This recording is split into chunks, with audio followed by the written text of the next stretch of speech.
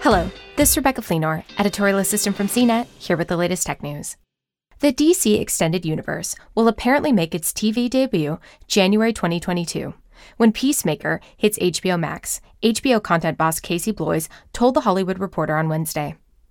The show is a spinoff of the upcoming James Gunn movie, The Suicide Squad, and stars John Cena. Gunn explained as the Peacemaker character was revealed during last summer's DC Fandom that he's the guy who believes in peace at any cost, no matter how many people he needs to kill along the way. The series will consist of 8 episodes, all written by Gunn. He'll also direct the first chapter. The Suicide Squad comes out this August, and producer Peter Safran said it isn't a direct sequel to 2016's Suicide Squad, despite having a similar title and featuring several returning characters. HBO didn't immediately respond to a request for further comment. For more of the latest tech news, visit cnet.com.